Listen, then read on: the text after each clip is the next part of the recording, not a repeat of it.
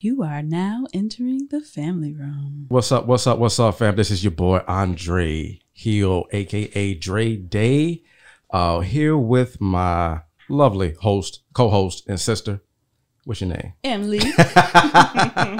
And we have a expert subject matter on financial literacy today. Carlos, introduce yourself, brother. Hello, fam. It's great to be here in the family room today. Indeed. I'm Carlos McCain.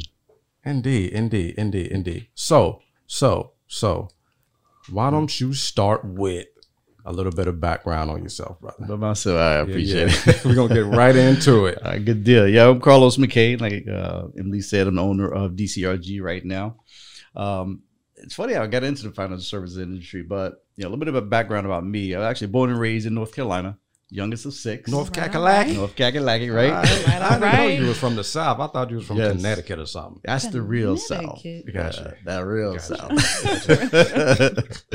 Yeah, so born there, like I said, the youngest of six, 5 boys, 1 girl. Okay. And 2 parents, both working hard all the time, every day. So I was at home pretty much a lot by myself. So outdoors, running, playing sports. Fell in love with football. Okay. All right. Became my baby. And actually, I saw very early on, my parents struggled financially and stuff. And I had older siblings that didn't get a chance to go to college. So I was like, I had to do something to get there and get it there myself. I didn't want any pressure on them at all. Yeah. So basically, took the football, made it a part of my life, and ended up using football to put myself through school. All right. Word. Yeah. See, now let me keep it real with y'all out there, fam.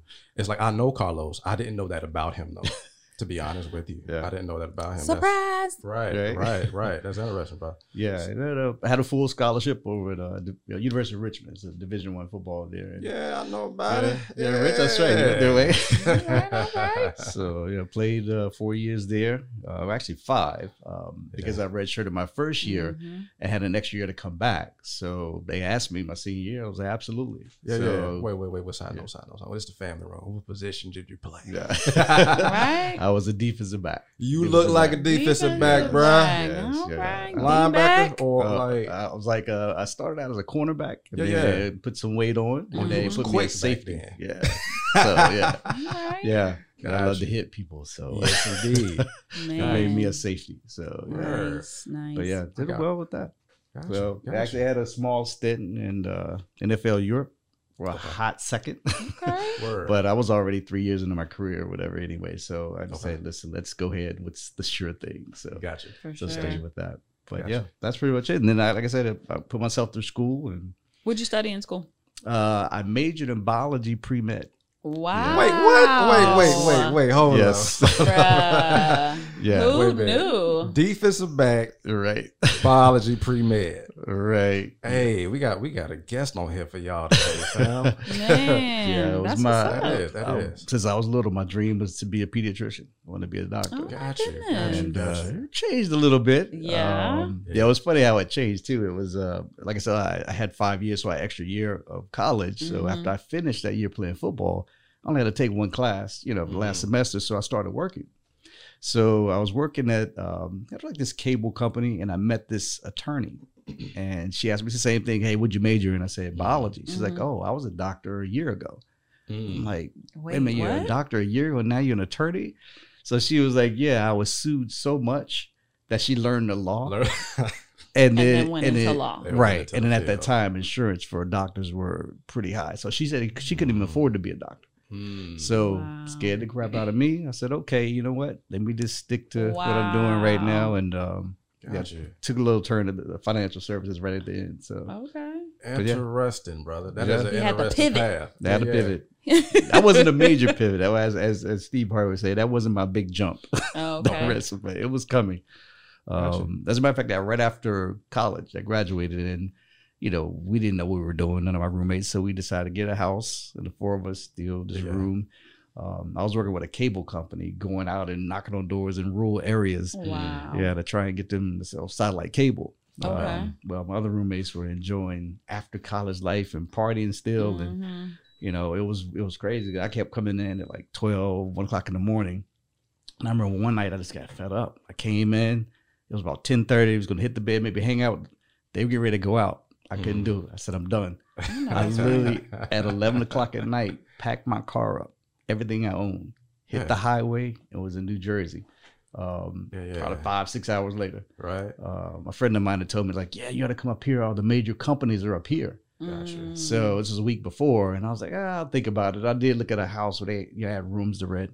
So that night, I said, you know what? I'm young. If I mess up, I can always go back to North Carolina. Right. Family's gonna be there for me. So I took the jump and packed my car. In about 4 o'clock in the morning, I ended up at the lady. I'm calling the lady, hey, is that room still open? She's like, yeah, just come on. So went, got a room. 2 weeks later, I was there, and I got a job with PricewaterhouseCoopers. But I ended up there, no job, nothing. But wow, that's a serious it was a gamble. leap, a serious it was a jump. leap of faith, right? Let's take some time to acknowledge the leap of faith. Yes, you have to for sure. Definitely a life. Fam. All of us essentially face that moment. Yeah, and you either make the choice to make the leap. Right. And let us, because I know everybody sitting at this table, I know it ain't easy. Yeah, right. It's never easy once you make the leap. Right. Don't let us lie to you. We ain't gonna tell you that's what it is. But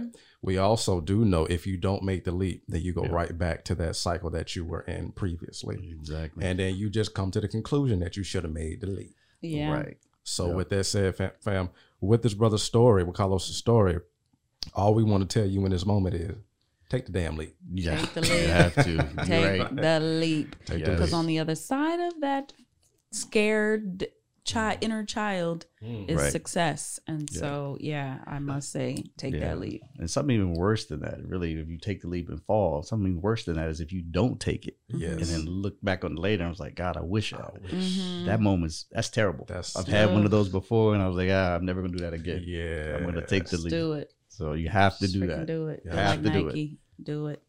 Right? That's right. Just Do it. Yes.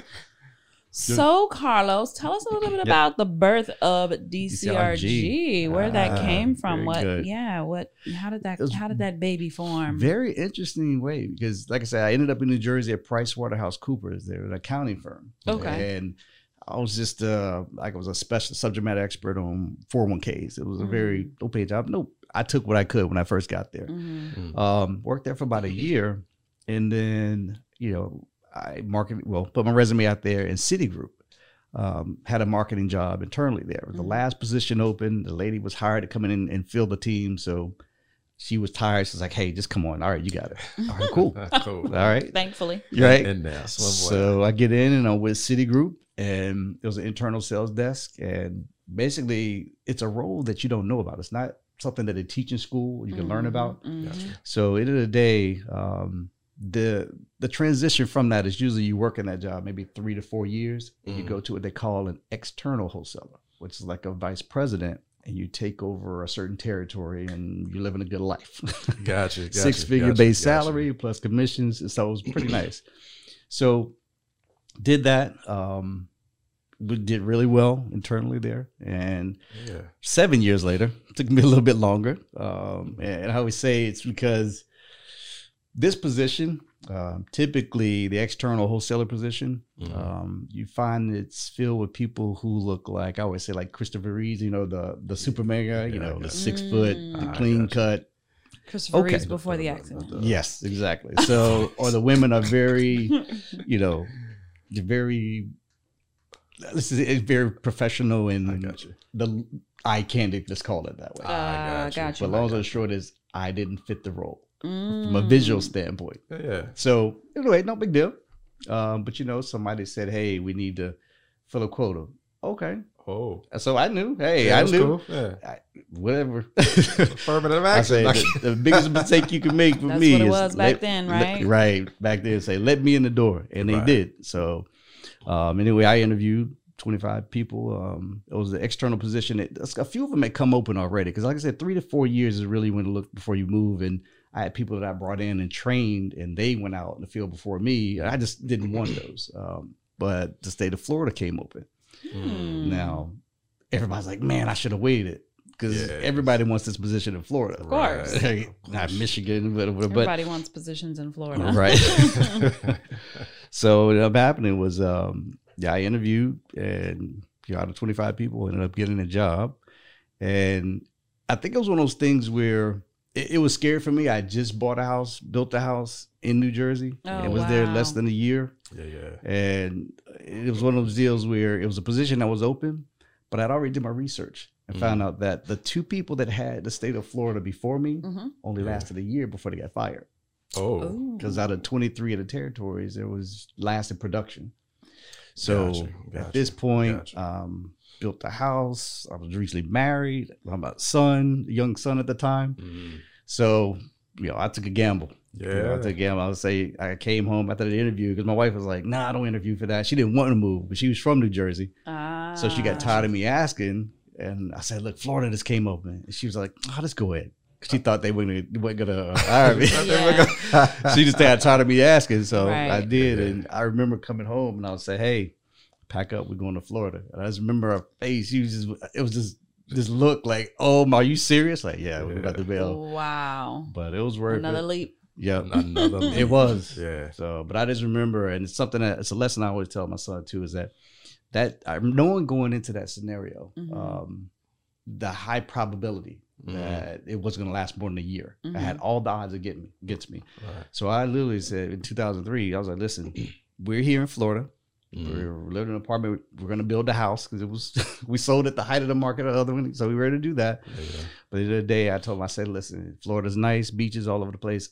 For 2 years, I said, I don't want to do anything. I don't want to go to the beach. I don't want to go to Disney. None of that. We right up the road from Disney. And literally for 2 years, I mean, I think we went to the beach twice in 2 years just to take Christmas pictures rather for the car. But at the end of the day, I just put it on and grind and just put the blind in. And I think I was there the first 6 months.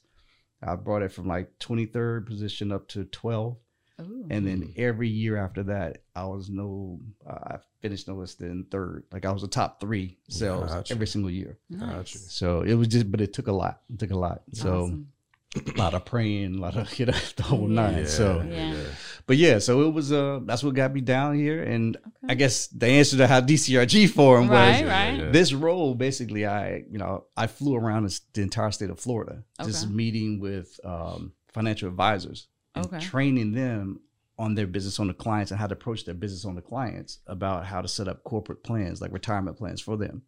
So I would design it, for all the employees and stuff, set it up. So that was my job. I was given a nice salary, a budget to entertain them, go do a presentation. But what it did was they didn't want to go and talk to their clients, so they asked me to do it. So I would go in and present with them to the board or to the business owners all around the state of Florida. Every week I'm flying out. Now, what it did was the first part, it introduced me to a lot of businesses and a lot of different industries. And the one thing I would say was the biggest result was I got to know people and their needs because that was the first phase of what I did. And I noticed after about 3 or 4 years, everybody had there's one common need. Like it was always about money, like costs, budgets. Of course. So everybody during August, September of the year, everybody's finalizing their budgets, their books, and they know how much they have for this year and next year. So it was always a concern. So I'm looking at this and I started realizing that company's services can help that company's service save money. And as I'm more bouncing around the different industries. So at the end of the day, I'm taking all this in. So I say, you know what? Let me form a company, all right, where my primary initiative is to save these businesses money to keep their doors open. Definitive cost reduction. There you go. Cost reduction. So, nice. And so right now the company I have about 144 contracts with companies that have agreed to give me their product or services at no cost. So I can give it to these business owners I'm meeting with at no cost. So it's a win-win on both sides. Wait, what? Yes. Wait, what? Yes. That's crazy. That is. So you're just like the liaison. Yes. All right. But I'm paid. But you're paid. Paid liaison. Yes. Yeah. And I say that because a lot of people are like, well, how do you make money? That's you're getting it for free and you give it to them for free. So how do you make money? I was like, I get it. That's the Colonel Sanders secret sauce. I mean, it's recipe, but it's doable. I will say this though: we're in 2021. When it comes to businesses and business owners, we're still in a bartering age. You took the thought right out of my head. I figured still, that's essentially what it is. It's still a bartering age. And that's the essence of the company. So I've been able to go in and meet with companies and say, hey, look, I know you're spending X on this. Right. Gotcha. So you don't have to spend X on this, because I know if you do, listen, I don't mind. All right. Because I'm like this. I'll tell you the secret sauce. I'll tell you what I'm doing. No one's going to do it or work harder than me at it. Right. You know, but you can work as hard. That's fine. I'm good with it. So, you know, I've gone to companies and say, hey, look, what are you spending on your advertising? Right. All right. Or you already know less than 10% of that, the advertising, the flyers, the newspapers, all that stuff, less than 10% is going to end up in the decision maker's hands. Gotcha. Right. Okay. So what if I can guarantee you 100% of the time that you'll get your marketing stuff in front of a business owner, decision makers, like the owner, HR, controller. Gotcha. And I'm able to do that. Gotcha. Right. So they was like, okay, that makes sense. So, okay, you pay me a percentage of your marketing budget. Right. I'll get you in front of business owners and show you proof that it's there and your stuff was offered. So it snowballed after that. Excellent. That's genius. I hope y'all heard that though. I mean, if listen, when you see this tape, run it back. Pay attention to this part. The tape, not the tape. Tape. When they run. Anyway. It's the MP3. Right. It's the digital copy. You're right. But yeah, because I respect what you just said. You know, you don't want to spill too many beans about it, because again, this is the secret sauce to your business. But again, but you being so gracious as to share that though, that was the nugget right there, folks. It is. In case you I just want to emphasize it. In case you missed. If you ran to the bathroom, you know what I'm saying, put some in the microwave, whatever it was, this is the part you want to run back. Right. All right. Run it back. True. But yeah, it's true. Sauce. But yeah, it's really blossomed to. I mean, it's really rewarding just in general, because a lot of people are starting businesses and there's knowledge is one side of it that they miss and cause their doors to close. The other side is really just the cost aspect of it. They really don't understand the financial piece of it and how to manage the finances, and that's what closes their doors. So the crux of it is, okay, let's come in and let's help you first, show you ways to reduce your costs. Right. And then once we got that down to a science, okay, now we'll do some of the other things that'll keep your doors open. Right. And that's what it's blossomed to, how to market it. Because now I'm meeting with all these companies. And like I said, I'm meeting with this company saying, hey, you know, I got a client over here that does this. Do that. Let me put you guys together. All right. No, that's beautiful. That's how. So it's starting to blossom a lot of different things. It seems like a very easy concept. Yes, it is.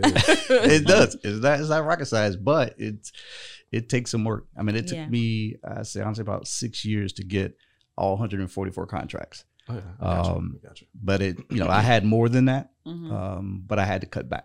Because there's so many you just don't want to do certain contracts. But at the end of the day, all these contracts all within the financial services industry. And I like the byproduct of my experience in doing this is that, and I kind of what I do with Project N is you can take any business, I don't care what it is, and you can integrate that into a different aspect of, like, say, the financial services business. Like we just had a young lady that did a spotlight on Project N where she does microblading for her eyebrows. And never thought that could be something you can introduce into the financial services industry. Gotcha. Well, how's that? Right. Well, there's financial advisors who every year, they need to buy gifts for their clients. They need to, like right now they buy bottles of wines for their clients. Holidays, birthdays and stuff for their spouse or their significant other. True. How about offering that? And so we'll open that door to those people to do that. Yeah. Gotcha. So it's just ways that you can integrate it all there. Absolutely. Yeah. Absolutely. Beautiful. You know what that tells me? That means people need to go holler at Project N. Yeah, absolutely. That's really ding, ding, ding, ding, ding. You know what I mean? You need like a bell sound right there. Bing, bing, bing, bing, bing. Facts. Yeah, and so that is just the overall concept of that. It seems, I'm not as, let me just be straightforward with it. especially in your field. I'm nowhere near as accomplished as you are in the field. No. But you know, as far as being an entrepreneur, I know what that looks like, right? Right. And I also know what it looks like from a very realistic standpoint, like you said, not necessarily textbook entrepreneurism, right? You know what I mean? Like real deal in the field, having to network and having to sit down in rooms and make some negotiations, some type of dealing to where it seems so unconventional, right? You see what I'm saying? And it's like you'd be surprised how much those are the things that usually make deals happen behind the scenes. It's all about being organic and authentic. Exactly. People really do want to see your true self. You know what I mean? Yes. So I think once you become that, once you kind of maybe, you know, undo your tie, loosen your tie a little bit, you know, have a drink, you know, be a little bit vulnerable. That's when you show that you're not a robot. You know what I mean? People tend to be a little less uptight, I think, about the whole situation. So absolutely. You definitely have to be organic and authentic. Yeah. And that is something that I truly have seen. A lot of people who think of these big corporations and the owners and things like that, they often think they're this, you know, a different type of individual, a robot, right? Yes. And they're some type of android, and they're a human, living, breathing, putting their Yes. pants on the same way, putting their shirt and socks and shoes, driving. I mean, you know, and many of them don't even like to be approached that way. Facts. That's the ironic part. We were trained and teach them, you got to be polished and stuff. You're probably talking and overly professional, right? And you're just like everybody else. But the one person that comes in and they're just something different, that's the person that they tag into. Absolutely. Absolutely. And I think we can all say this as business owners. When somebody approaches us with whatever it is that they want, right? Because they want something. All right, so you want something, that's fine. I understand that. This is a law of exchange. I get that. So, but when it's just overzealous on the professional end, and it's like you say, it's like they just pushing at you that they know this particular information, or you know, and that's mainly it. It's like, I know this, so let's link. And I'm like, okay, but what you haven't really did is connected with me. Truth told is, you know, truly tell me, you know, because mind you, we run these businesses and we're people running the businesses, right? So like for real, sit down with me, open up so I can see what type of person you are, because now I can really see how your business runs. Right? Yeah, that's true. Because you know what that person's all about. Exactly, and that's important there too, because one thing that you really got to get to know people to really do business with them. And in corporate America, they always taught, hey, when you start the meeting, you walk in, you look around the room, all right, just a big fish on the wall. You talk about, oh, that's a good fish. Did you catch that yourself? That's the kind of break the ice kind of conversation. Right. After so many years, most business owners are in tune to that. Exactly. Right? And it gets annoying. Right. Yes. Especially if they're seeing 3 or 4 people come in and talk about the thing. So, but it is an important concept from the standpoint that you really have to know how people make their decisions, right? Because if you're going to ask them something, you got to ask it the right way. But you got to know how they make the decision. Now, what I did was a little different. I would go in doing the same kind of concept, but my question be more, I look around the room and I'll give you an example of a guy, big company right in the airport down in Miami. But I'm looking around and there's the fish on the wall and all of a sudden the bear and he's hanging. And so I see a picture, you know, looks like his daughter in college. She's got Florida on it. It's like, you're a Florida fan? Oh yeah, my daughter went there. Yeah, she went to school there. So my question to him was, how did you guys come up with that decision that she chose Florida over Miami? I got you. All right. So then he's like, we kind of let her go ahead and make her decision and stuff. It was her life, her decision or whatever. So now what that told me was this is one of the most important assets in your life. This is your daughter. This is a major decision. And what you decided was you're going to let her do make it. a decision. So before we started the meeting, I said, we were talking about 401k plan and I'm competing against 2 other guys who are outside. I said, okay, you know, I know you make the decisions, but is the head of your HR here? He said, well, yeah. I said, do you mind having her in here for the meeting? He was like, sure, let me see if she's available. So he grabs her, and then I asked her, hey, can you get the person that works with you in HR? Yeah, great. So I got the 3 of them.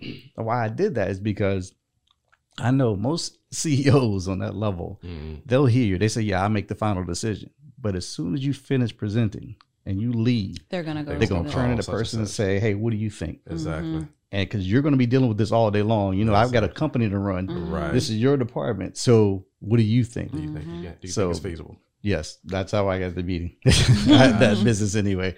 So it's just about figuring out how people make decisions. And that's just kind of the tip of the iceberg. I mean, years and years ago, people used to go, Carlos, you're such a people person. People are all my life. That was cool. But I got tired of it. Like 6 years, I said, I'm tired of people saying I'm a people's person. I said, I want to be a master of people. All right. So what I did was I took a lesson from one of my friends. Is like, just stop and start paying attention. Don't talk, just listen. Yes. So I just started listening and paying attention to people and observing them and how they behave in certain environments. Right. And you learn so much from that. And over the last 5-6 years, it doesn't take me very long to kind of look at somebody in a certain environment, get them in another environment. I kind of know a lot about them already. Exactly. Yeah, for sure. Exactly. So, hey, y'all getting some game right now. Hey, the secrets.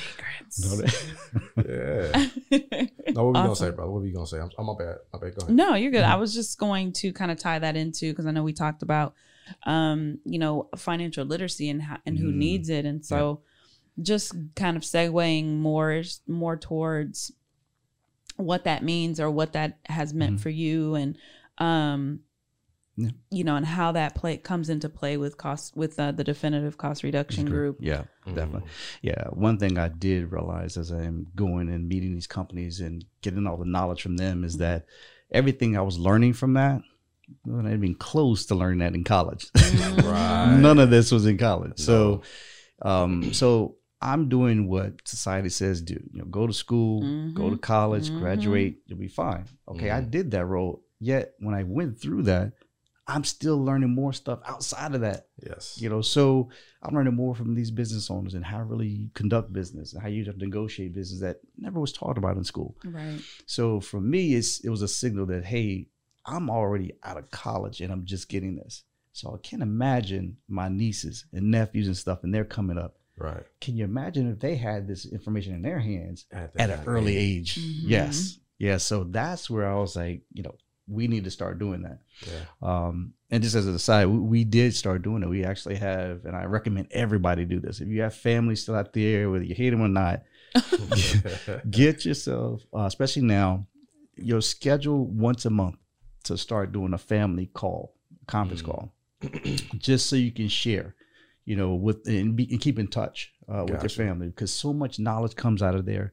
Even from the financial literacy standpoint. Gotcha. It started out with our family in that we started some point during the generational switch to a very much a matriarchal type of family instead of the men. So I was looking at the men and the nieces, at the nephews and stuff, and some of the bad decisions I was making. I'm like, listen, the original six, I'm the youngest of the original six. I say, listen, every month we're going to get together and get a conference call, and all the men of the family have to be on that call. Yes. You have no choice. Gotcha. And it's just an open dialogue. We just simply talk, and it was amazing what came out of it.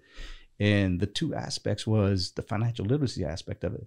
We started giving them information now early on, and it's now blossoming so much so that we've got, in high school, he had his own home and had it rented out. That kind of thing. Wow. And, so that's incredible. Yeah. So it's just one of the things I recommend everybody do, because the financial, as far as learning and stuff, it's not going to be taught in the traditional school setting. Not at all. So we have to take responsibility of that, and then take responsibility at an early age. Yes. So our younger generation start bringing that up. Yes. It's so, what bothers me, I think most, is that we know this and it's 2021 and right. the stuff is still, the shit is still being taught. Exactly. Right. I mean, it's getting better, quote unquote, right? Yep. But at the end of the day, and I think and I'm going to finish my thought, but I think that with the pandemic, the plandemic, I think that has opened opportunity for us to really get back to our, the basics, and then we can incorporate it, because a lot of a lot of children are still not in schools, right? Right. They're still at home, right? Yeah. Being taught and homeschooled. And I think that that's like prime opportunity. Perfect opportunity, ain't it? Do you know what I mean? To really start diving in and letting the kids know, hey, this is what you're not going to learn in school. Exactly. So let's, and some of the people just learning with their kids, you Right. know, or can learn with their kids because it's not taught in school. So I think it would be, perfect time. Yeah, it is. To be able to start having some more, financial literacy. Yeah. And that has been ideal because I had a friend that just that very thing took advantage of COVID. Basically, they were going to study from home. So they structured it. They say, okay, you're going to spend the first 2 or 3 hours after school now doing your schoolwork. These next 2 hours, I'm teaching you. And this is the things that you're not learning. Exactly. So, and it's just become a pattern for them. And I said, that's genius. It is. That's genius. These are the same people that they took their, 7th grader and start putting them in the class to take the SATs in high school. It started in the 7th grade. You take the SAT with the high schools every year. They don't care if you bomb. At the end of the day, it was genius because now when it matters, when you're a junior in high school, it's gonna be a breeze. Right. The nerves about take it is gone. It's gone. It's repetition. So genius. We got to get it early. It's gonna be a breeze. Absolutely. That's what's up. Absolutely. I love it. Yeah, it's so important. And even I think just kind of caveating or pivoting, if you will, to we talked earlier about Black owned businesses. Well, entrepreneurship. Right. There are small micro businesses and Black owned businesses that here we are struggling and trying to create something, from scratch or just reinvent the wheel or whatever the case may be. Right. And we don't even know about financial literacy because again, going back to not being taught in school. So we're trying to create generational wealth for ourselves without the correct tools to create the generational wealth. And so that puts us in a rat race. You know what I mean? It still keeps us, behind the curve, behind our white counterparts, because we still don't know, Right. And if we're all in the community just not knowing, kind of walking blind, bumping heads up against each other, statistics show that, a brand new business fails within the first 5 years, right? Exactly. So, and I'm almost 100% positive that it's because we don't financially know what the heck's going on. Oh, that's for sure. I can say it from experience. The books. Right. Oh, yeah. Well, there you go. The books. Yeah. You don't know what the heck you're doing. Yeah. You just out here willy-nilly. You don't know how to pay yourself. You don't know how to put money aside for insurance and for taxes and fees and your CEUs, if that's something, if you're in the field of, where you have to get continuing education credits, you just pulling that out of whatever the profits you think that you're making, but you don't know what it is because you haven't put money aside. You're not privy to all of that. And I am a product of that. I'm learning all of this, as a new business owner. I'm learning about all of, I'm still learning financial literacy, and I'm 38 years old. So, you know what I mean? It's kind of embarrassing to a certain extent. I feel you. But you don't know what you don't know. Exactly. Right? Exactly. So when you know better, the saying goes, when you know better, you do better. Supposed to do better. Supposed to, at least. So it's very humbling, but it's infuriating to a certain extent as well, because it's like, why didn't I know this? Why didn't I know this? But then the person who raised me didn't know. Exactly. That's and the person who raised her didn't know. Exactly. So I can't. How am I at fault? You know what I mean? So it's not my fault, and I have to realize that too. And everybody needs to realize that. Like, it's not your fault. It's not you your know fault. what I mean? And you know what? Going back to the idea of what you said, Carlos, is getting on the phone with your family. Yes, that's paramount. That's very paramount. Right. Not necessarily in contrast, but an alternative to that. Let's say, because we know some of our families are very jacked up, right? That's a nice way of putting it. Both of y'all say, very nice way of putting it. but I'm getting to some light at the end of the road on this. You feel me? Right. Show us the light, brother. And y'all already know this though, because it's about y'all. Mm-hmm. In the event that you have a family, let's just say they maybe with sharecroppers or something, right? They may not know anything about running their own business. So another because what we're all telling you here is, guys, that business expertise is usually generational too. Mm-hmm. Right. When you look at, let's just say when we look at different cultures, it doesn't matter if it's the guys who own the corner store. Right. Mind you, now we all in our 30s and 40s. When we was young, they daddy was running it. Mm-hmm. Right. Now they running it. And they about the same age and height we are now. Right. You feel me? Right. Now, interesting thing about this, we don't really put a lot of observation on it. But now that the son is running it or the grandson is running it, he has 1 to 2 generations of business knowledge behind him now. That's right. Yep. And it's perfected. You wonder why he in the 1 o'clock in the morning.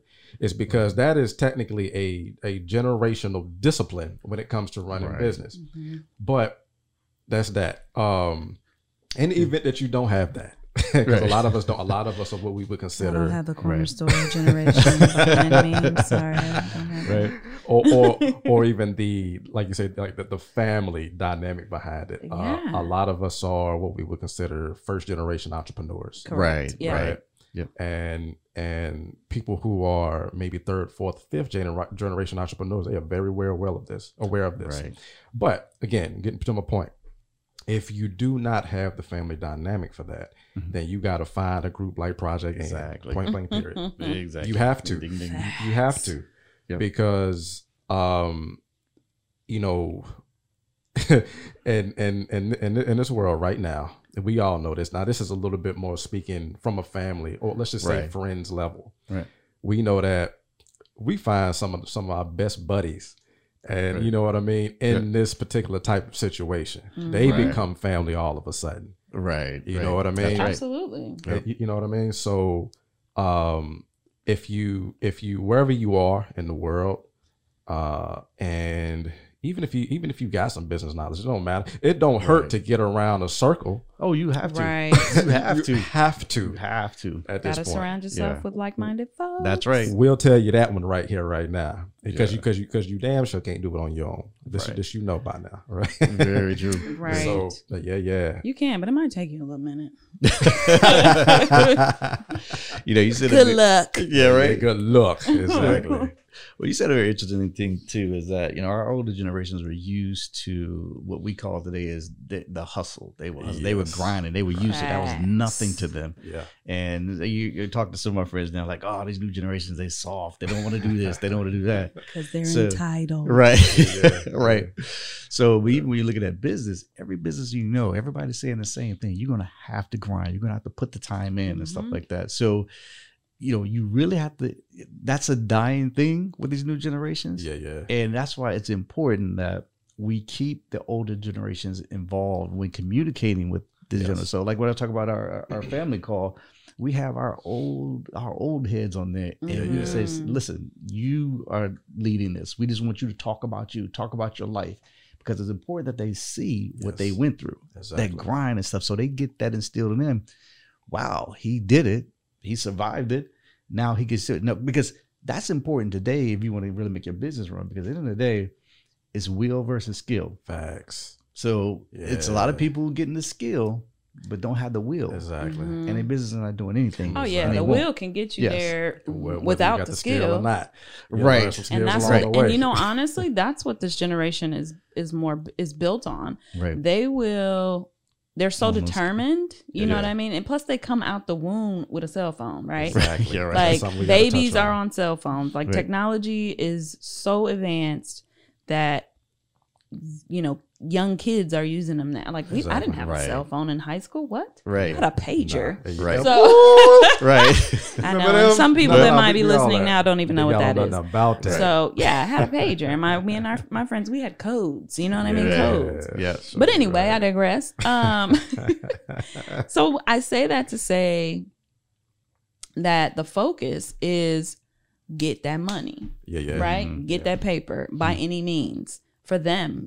So people are not this generation is not about loyalty towards a job, right? No one's doing 20, Definitely. 30, 40 years on a job, right? You're doing maybe 1 or 2 years on a job, and then boom, promotion or progression to the next, off to the next, you know? So it's all about getting that paper, and then you need 8 streams of income at this point. You know what I mean? So people are doing, drop shipping and, car advertising. People are renting cars and putting advertising on and driving it and making money doing that. People are doing Uber and Lyft and, this, that, and the third. And so it is mind blowing, the difference, the shift just from our generation to the current generation. Yes. Yeah, man, it blows my mind. It blows my mind. And if you can match that, so imagine all that technology and the knowledge they had, but you match that with the will of our older generation. Exactly. Oh my God! You literally took the thought right out of my head. It's not because y'all both brought up points that I just want to touch on. Yeah. Like you say, Emily. They coming out the womb with cell phones. It's like now straight up. I mean, and I don't have to over reiterate it, but. Y'all seeing like literally 3-year-old and 4-year-olds operating stuff. Oh yeah, my nephew, he's 4. You feel and he know how to operate the whole damn thing. And also like you say, what I'm starting to notice, and just to get really really gully, to be straightforward, I'm noticing about the younger generation, they not entirely different from us versus from us doing some not necessarily. Completely kosher legal stuff, right? So now that they have access to technology, they pulling some stuff, and I'm like, whoa, I ain't gonna snitch on y'all on the show, but there's just different stuff that they're doing with this technology where they are able to get money, right? But so like you say, the will is there. The will is there. It's like, and to some extent, it's a little bit easier to make the money, whatever. Right. But like you say, but where also some integrity comes in, is talking to that older generation. Yeah. Because I ain't gonna lie, like take for instance, I got like an example. Our nonprofit organization, we're linking with a Black developer who's actually from Nashville, Tennessee. That's where I'm from. Yeah. But he moved out to LA, and he's like his group is like developed like billions of dollars worth of stuff. Right. You see what I mean? And so mind you, I tell him I'm from Nashville. Now he locked on to me, and I'm cool with that. Right. You see what I'm saying? Because now I know I'm finna get all of this. This old head is finna dump this knowledge. Right. Very very sharp. He has to be in his 70s. You know what I mean? Right. But you're talking about like 40 years worth of development knowledge. Right. You see what I mean? Yeah. And now, even though I have some experience in the field, I was, to some extent, I was thinking he's going to say some stuff that I already know, and I'm just going to kind of tweak it. Right.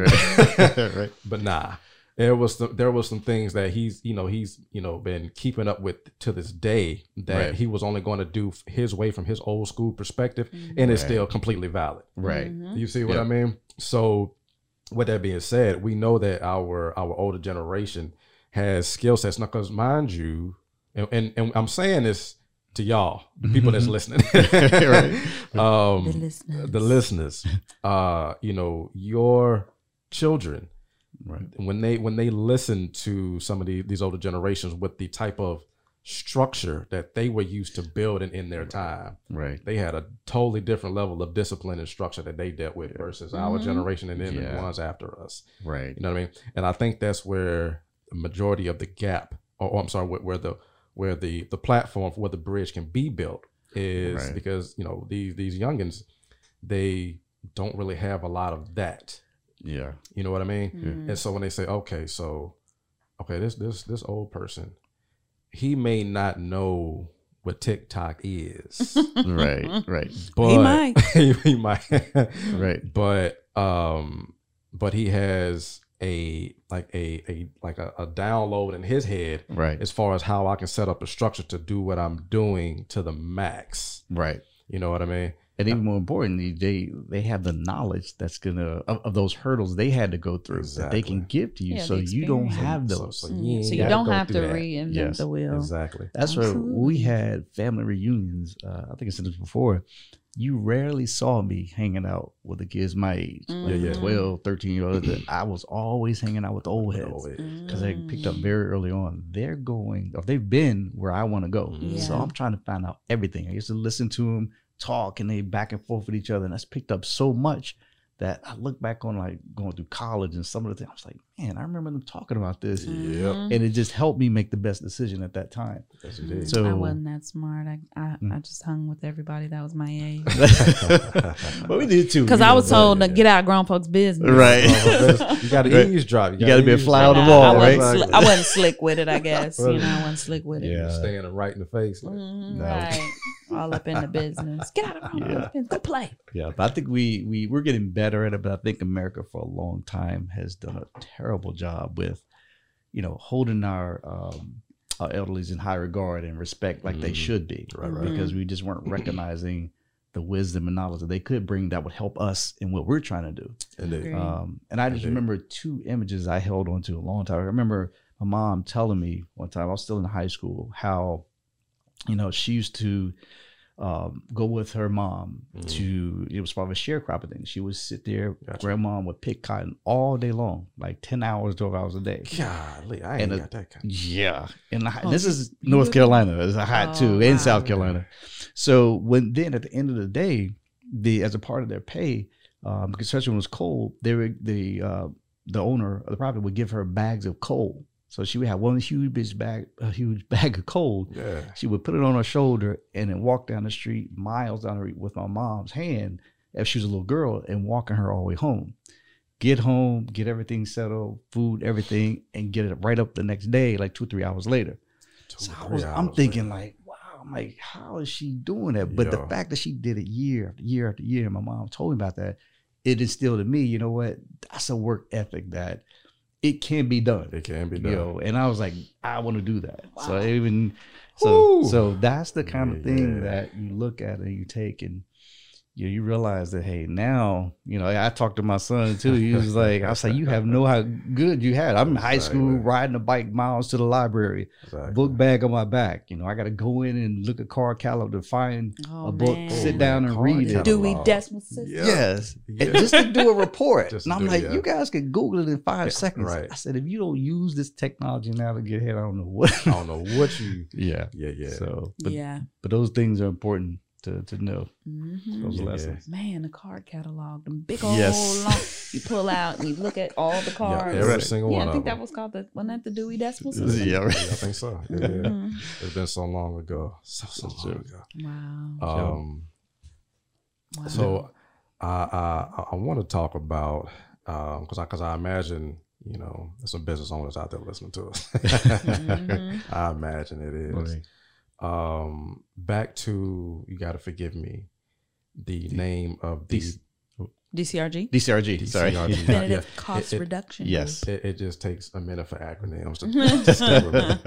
That's why I write them down. Is there a way, or in other words, can small businesses reach out to you? Yes. Yes, okay, please do, because that's the area that we really focus on the micro, one person, all the way up to, it could be 500-600 employees. Gotcha. But the whole idea is, if America itself is made up of the micro and middle, medium companies. Right. A lot of people, you got your Apples and Facebook and all that stuff, but the large majority of it is this, because it supports our middle class for the most part. And I don't realize why. I'm trying to get off track here, but at the end of the day is we're in so much debt to China. Everybody knows, let's get into it. Right? Let's talk about it. Right?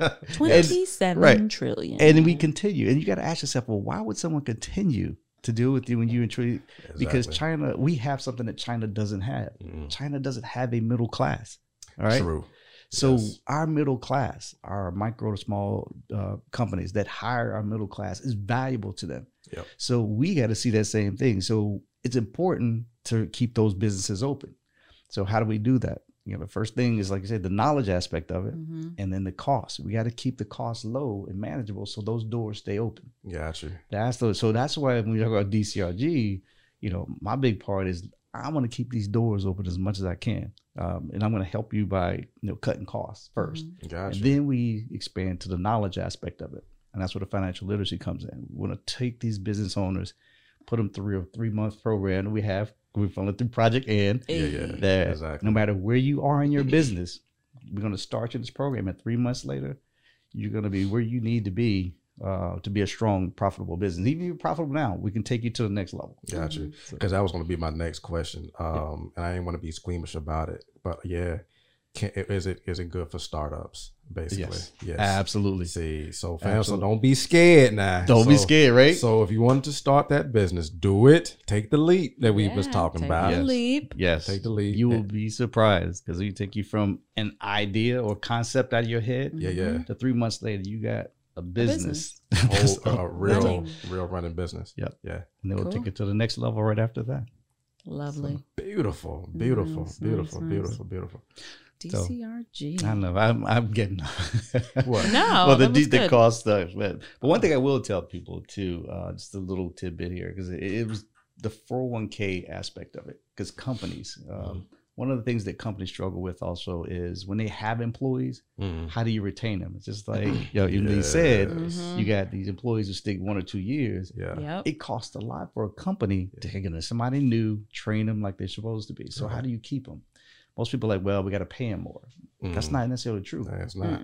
If you talk to anybody who works for the state, that's been there 30 years, those will say, but they ain't working there because of the pay, but the benefits are incredible. So they stay there 20, 30 years. So one way small companies, 2, 3, 4 employees, you could put in a corporate retirement plan that will attract those employees and keep them. And keep them from going down to your competitor because the competitor says we'll pay you 25 cents more. Exactly. But you got a full benefits package, right? And that's what we do. We can put a full benefits package in place for 3-4 person company that doesn't cost them anything. Oh, wow. And now you've got something you can go out and market and advertise when you're trying to find those top-notch employees. That's going to keep your business open. Got you. So those are I ain't even know. For real. Because not contrast, just again, alternatively. Right. When people ask me, how would you, like you say, what would be your idea on retaining employees? But to be honest, my strategy is a bit different, but it's still relative. Right. Take for instance, regardless of what kind of corporate structure that you're setting up, right? A lot of the times, you have a CEO of a company, right, and they're hiring employees, and they're just willing to pay them a wage. Now, regardless of how many employees you have, whether it's 500 or 3. Right. Basically, what me and Carlos are saying is you have to give your employees some level of equity here. Right. You see what I'm saying? Right. Like, as far as I'm concerned, a benefits package is equity. Yes, it is. You see what I mean? Right. Absolutely. Like straight up, it's an incentive and it's equity. On the other end, what I would do is, depending on what kind of business that you have, of course, I mean, it could be good for pretty much any business, but of course, some people open businesses with the idea that they only want to operate them for about 10 years. Some people do that. Right. Yeah. You know what I mean? But, if you are, especially in today's age, if you're opening up a business, you have to get into the mind state of that you want to offer the people who are really, really willing to get into the trenches with you and take this down the road for some longevity. And you got to give them a percentage of that business. That's my idea. So what I'm getting at is say you got your LLC, and it's just so many businesses out there. I don't want to just grab one out there, right? but you don't have to say, hey, I want you to jump on and be a partner right away. Of course, you want people to show you that they're capable of being a partner in what's essentially your brainchild. Right. Exactly. You see what I mean? Yeah. But straight up say, hey, 6 months you are in a position of not a probation or nothing like that, not a probationary, not a 90-day thing or something like that. Right. But you're in a position to to acquire a certain percentage of this business after 6 months, right? So kind of like making partner. Exactly. Partnership. Because what that does down the line is for people, because now you have an opportunity to get not only your check for payroll, Right. but now you also get a percentage of the profits, Right. Just like shareholder. just like the CEO do. Yeah. Right. So Exactly. so anyway, saying all that to say this, yeah, y'all got some game today, fam. Y'all got some game today, but I don't want to say it out loud. Is he throwing 5 minutes at us? What they back there? We're saying, winding down. Emily? We're winding down. Winding down. Yeah. Okay. Either way. Yeah. So I know we talked about business ownership and stuff, and I always like to tell people this different things. I'm also a big motivational kind of guy too. Yeah. But I had talked to a guy that he's a coach of mine, and you always want to be able to improve yourself on a regular basis when you're an owner of a company. Right. A lot of people say, "Hey, CEO is the place you want to be." Yeah. That's the epitome. It's really not. There's one more level above that. Right. And what's that? Yeah, that level is a CVO. CVO. So Chief The Visionary Officer. Visionary Right. officer. And the Gotcha. reason why you have to be that as a CEO, because the CEO is going to get there, they're going to run things, but they're going to have people managing it. That's what it should be. It allows you to free yourself up to then think where that company can go next, the next level. And one company that didn't really do that well, that's just one name, but let's just say Netflix put them out of business. Yikes. We know who that is. Yes. Yeah. It was because they said, well, no, we're storefront. We've been around forever. Oh, We'll never, this little streaming thing, we're not worried about it. Video killed the radio star. And then it was too late. Yep. When they finally realized, like, oh, we better get on board. And they tried their own. It was too late. That's too late. So the CEO needs to say, okay, I haven't made it. There's one more level. Become a CVO, the Chief Visionary Officer. Indeed.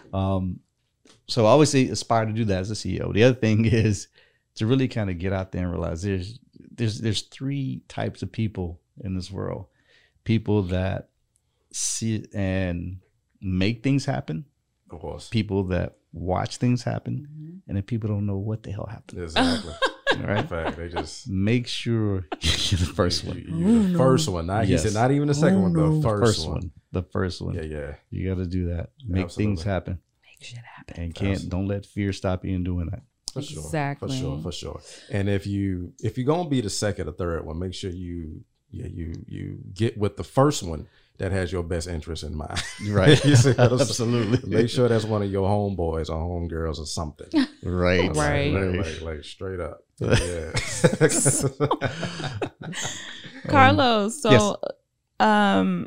How does one get in contact with you? What are your socials? What are your socials? Do you have a website? What's going on there? How can people get how can the folks get in touch with DCRG? Yeah, actually at this moment up until next week, we'll have the social network and everything because we had to do some changes and branding and stuff. But under construction. So, yes. But as of right now, hey, I'm free giving my number out at this point. See that's that's how y'all know it's real. Yes. Lord. So be in touch with me. Actually, I'll give you an email too that I'm using that you can use for right now. But once we get all the contracts are in place, I got a couple of partners and stuff that I'm working with. But at the end of the day, DCRG will be finalized again this week and back up and running.